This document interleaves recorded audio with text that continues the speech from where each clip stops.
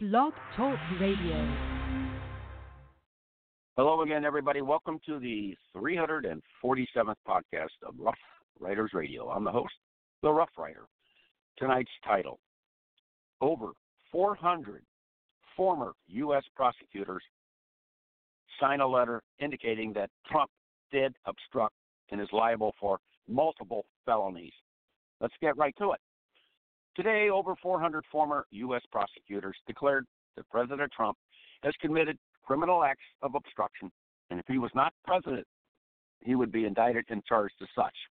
The letter was posted to medium.com/@DOJ alumni.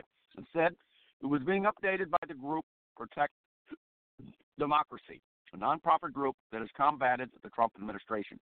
The nonprofit political advocacy group said a group of former prosecutors contacted the organization last week, and Protect Democracy then solicited other signers for the letter.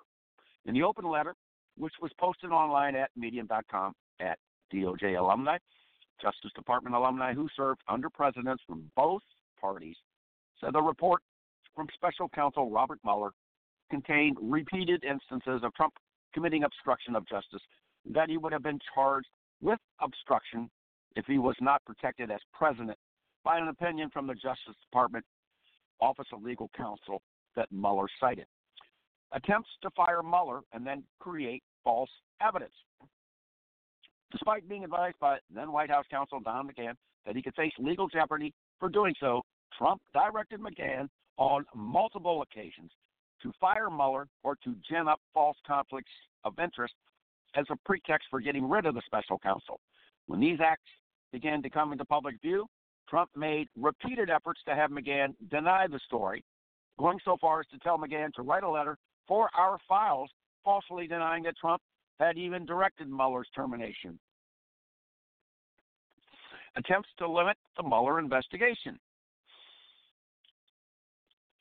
The report describes multiple efforts by the president to curtail the scope for the special counsel's investigation. First, the president repeatedly pressured then Attorney General Jeff Sessions to reverse his legally mandated decision to recuse himself from the Russia investigation. The president's stated reason was that he wanted an attorney general who would protect him, including from the special counsel investigation. He also directed then White House Chief of Staff Reince Priebus to fire Sessions, and Priebus refused. Second, after McGahn told the president that he could not contact Sessions himself to discuss the investigation, Trump went outside the White House, instructing his former campaign manager, Corey Lewandowski, to carry a demand to Sessions to direct Mueller to confine his investigations to future elections. Not current, but future. Lewandowski tried and failed to contact Sessions in private.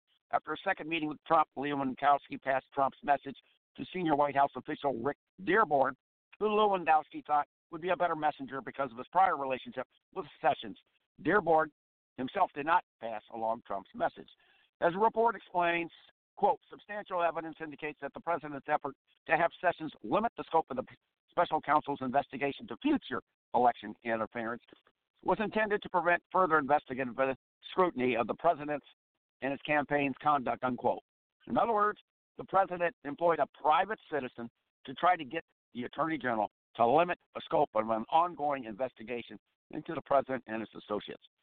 All of this conduct, trying to control and impede the investigation against the president by leveraging his authority over others, similar to conduct we have seen charged against other public officials and people in powerful positions.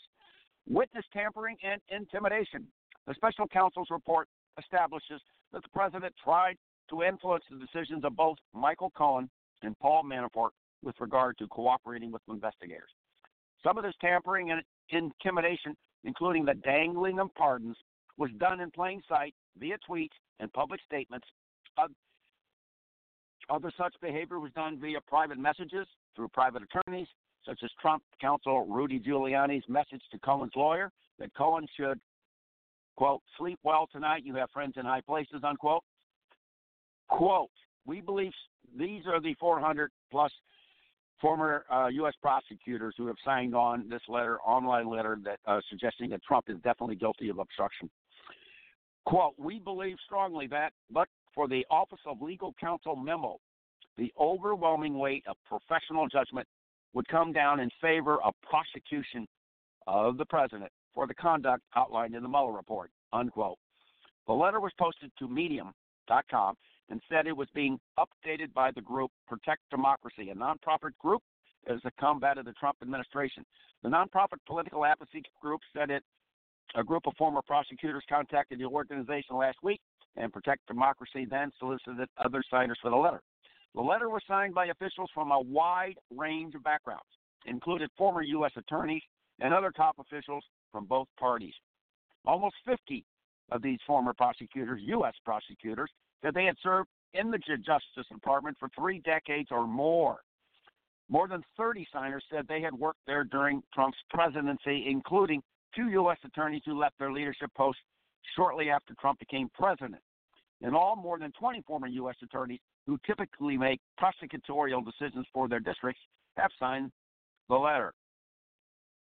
If you are a former federal prosecutor and would like to add your name, go to https://medium, medium.com/, the @ and then DOJ alumni, ALUMNI.